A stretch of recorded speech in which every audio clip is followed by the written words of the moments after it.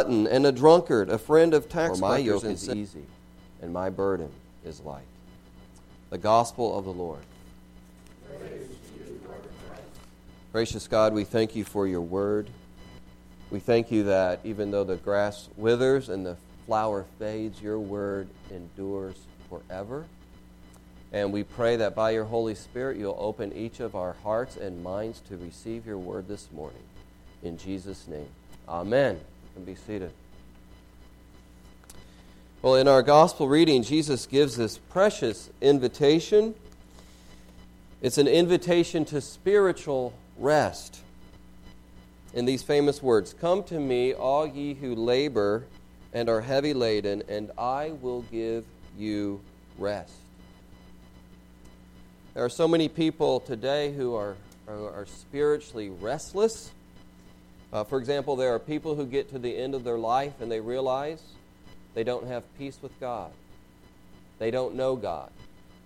And so they're troubled. I heard some time ago about a woman who came to the end of her life, and actually she was on her deathbed.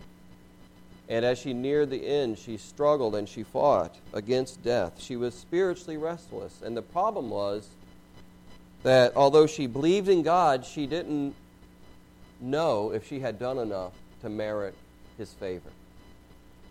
She didn't really understand grace. She didn't have rest. She was spiritually restless. And then there are people, I think all of us know people like this, who seem to be on a perpetual spiritual search for truth, but they never really arrive. I can think of friends in college, for example, who started to get into the drug culture, and then they got into Eastern religion, and then they ended up in some sort of vague New Age Gnosticism, but they've just been on a perpetual search, but they've never really arrived at spiritual truth, and so they've been restless their whole life. And I wonder about you today. Where are you this morning? Are you at rest spiritually? Are you settled? Do you have peace with God? Or are you spiritually restless? I want you to look at this passage that we have printed in the bulletin. Matthew chapter 11. And in this passage, Jesus talks about two attitudes towards God. Two postures towards God and the things of God.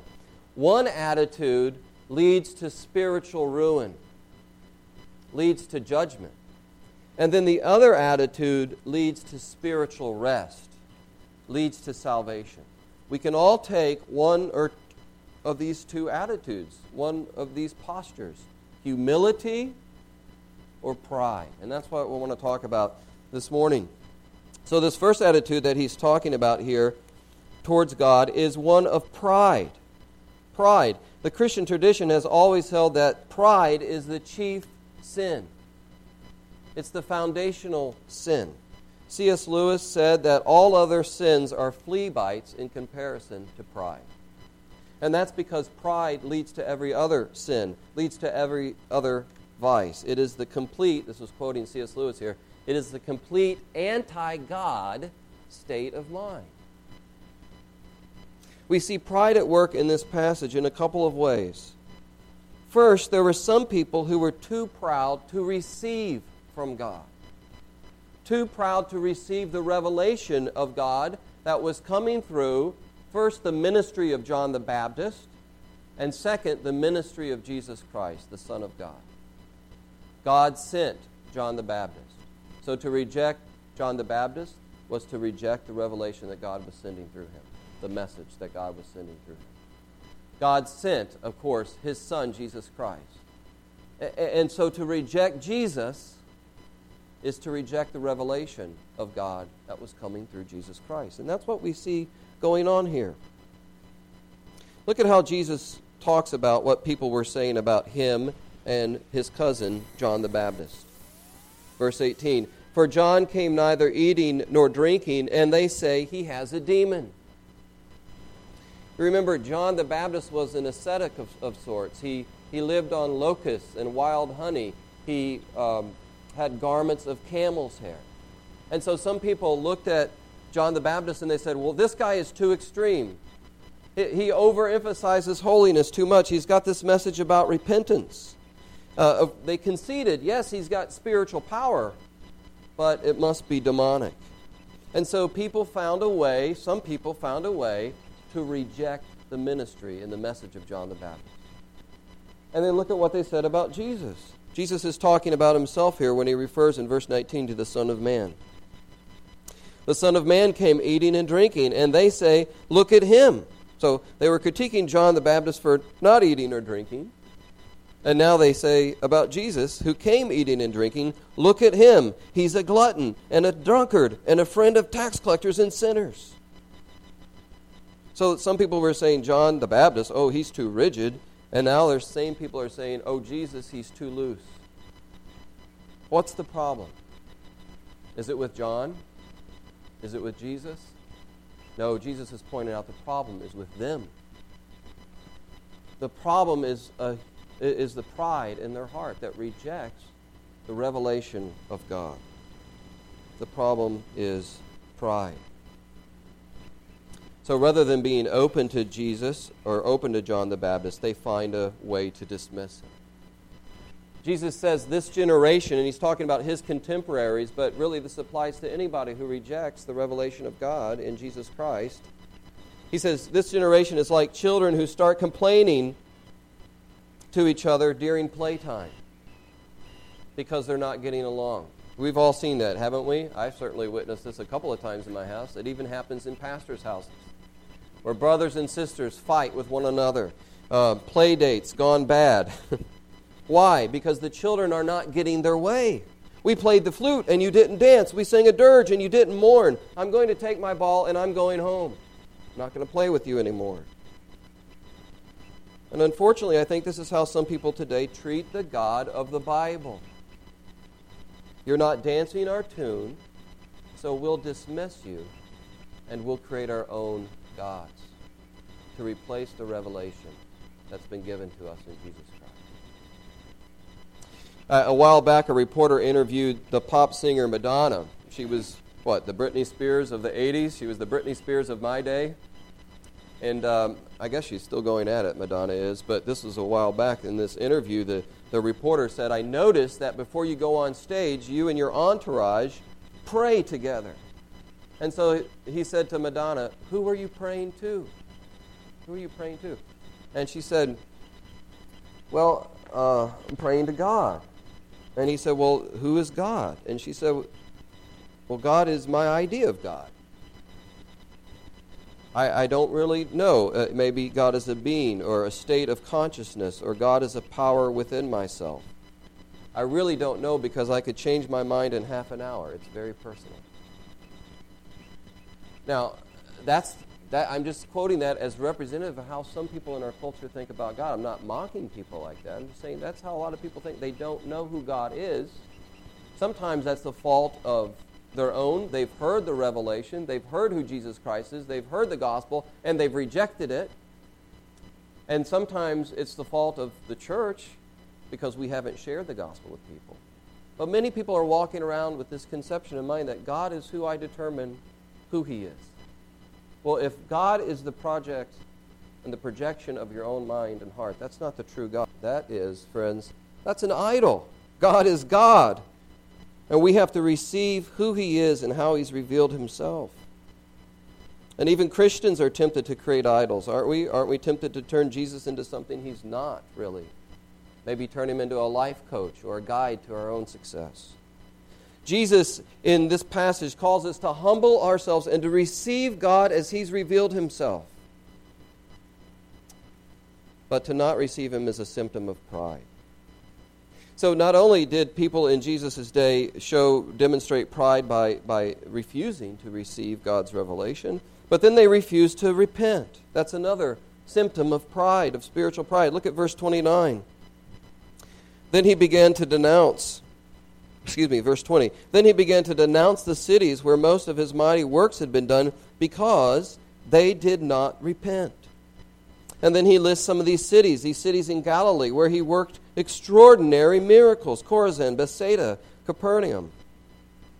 It was in Bethsaida, for example, where he performed this great miracle of feeding 5,000 people with just a couple of pieces of fish and loaves of bread.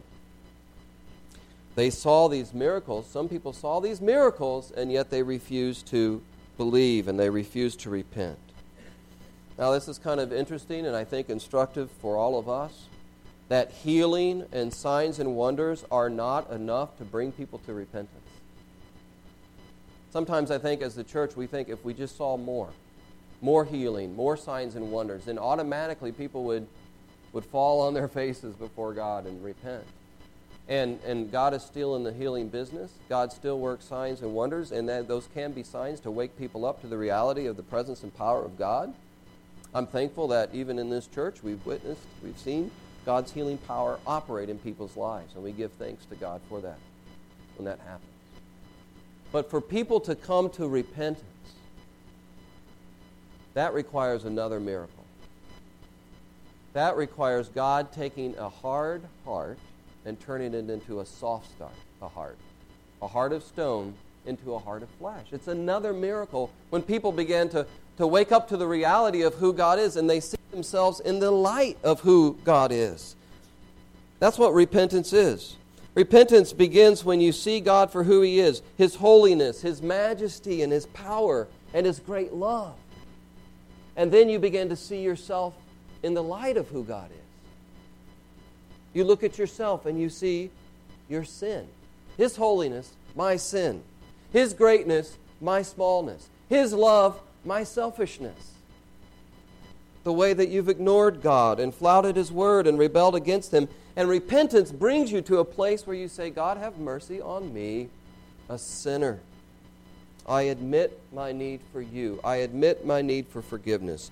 Repentance is a miracle. It is a work of God. But spiritual pride refuses repentance. The poet W.H. Auden said this, "We would rather be ruined than changed."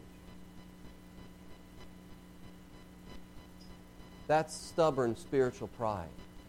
Rather than change, I would rather be ruined. And that certainly applies to those that Jesus is talking about here. If they do not repent, Jesus says they're going to face utter spiritual ruin, the judgment of God. You, Capernaum, will you be exalted to heaven? You will be brought down to Hades. It will be more tolerable on the day of judgment for Sodom than for you. Why?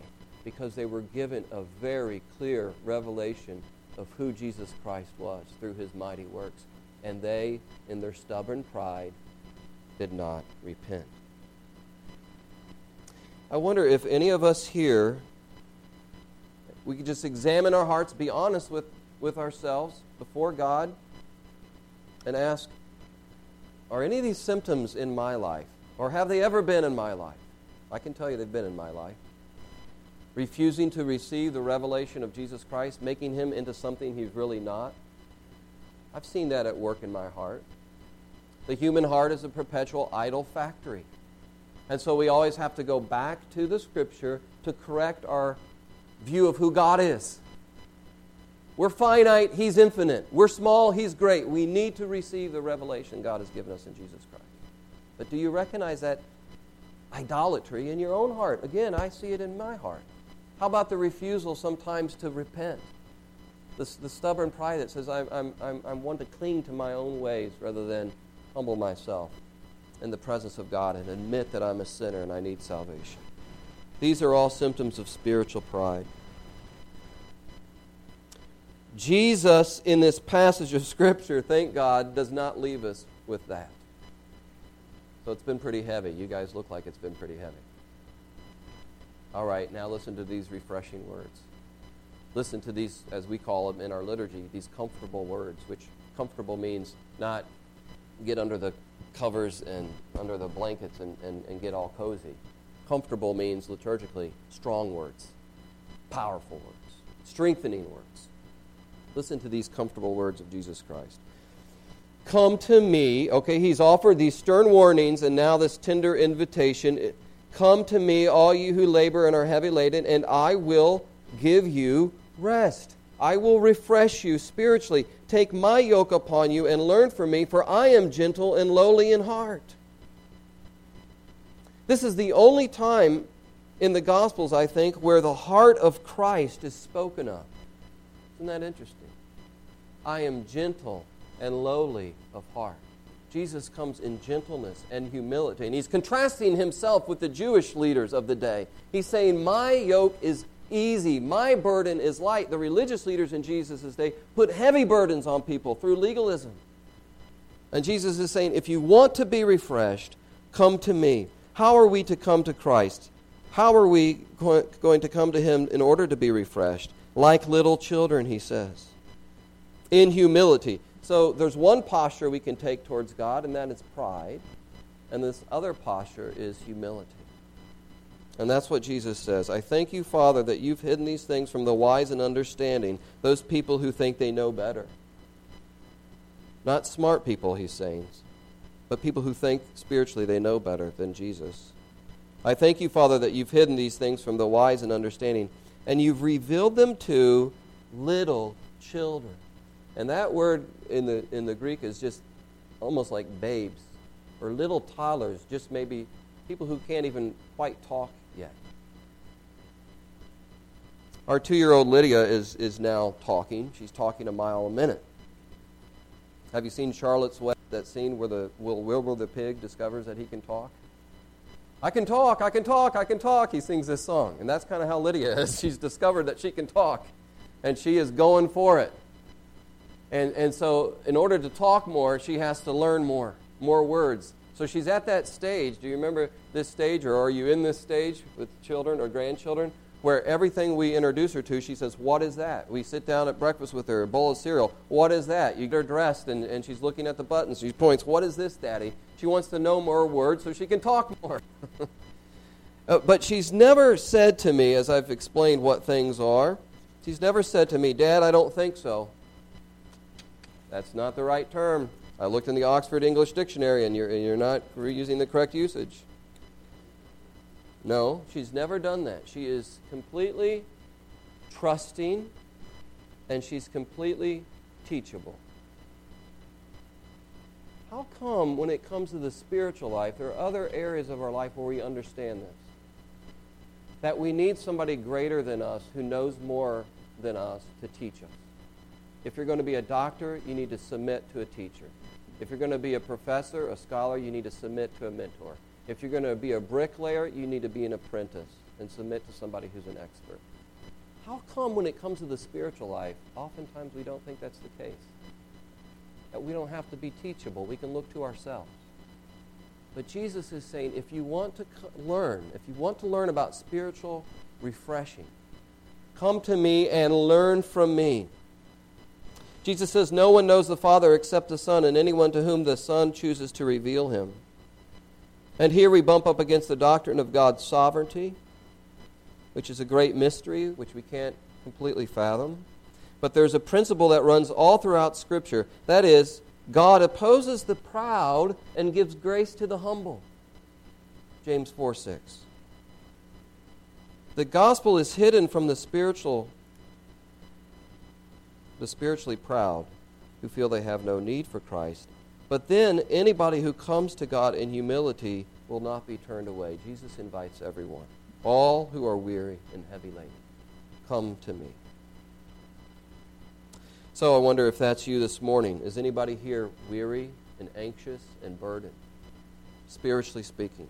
There's a promise for you and for me. If we just come, that's the condition of the promise. To receive the promise is to come to Christ. For anyone who's anxious about sin and judgment, I don't know if I'm forgiven, I don't know if I've done enough, come to Christ and hear him say, from the cross, it is finished.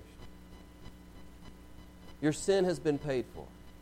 Rest in the finished work of Jesus.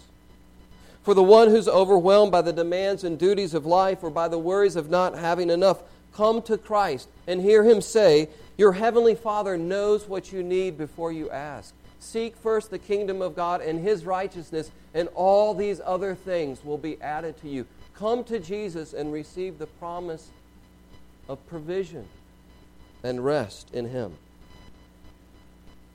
For the one who's fearful of life's end, come to Jesus and hear him say, do not let your hearts be troubled. Believe in God, believe also in me.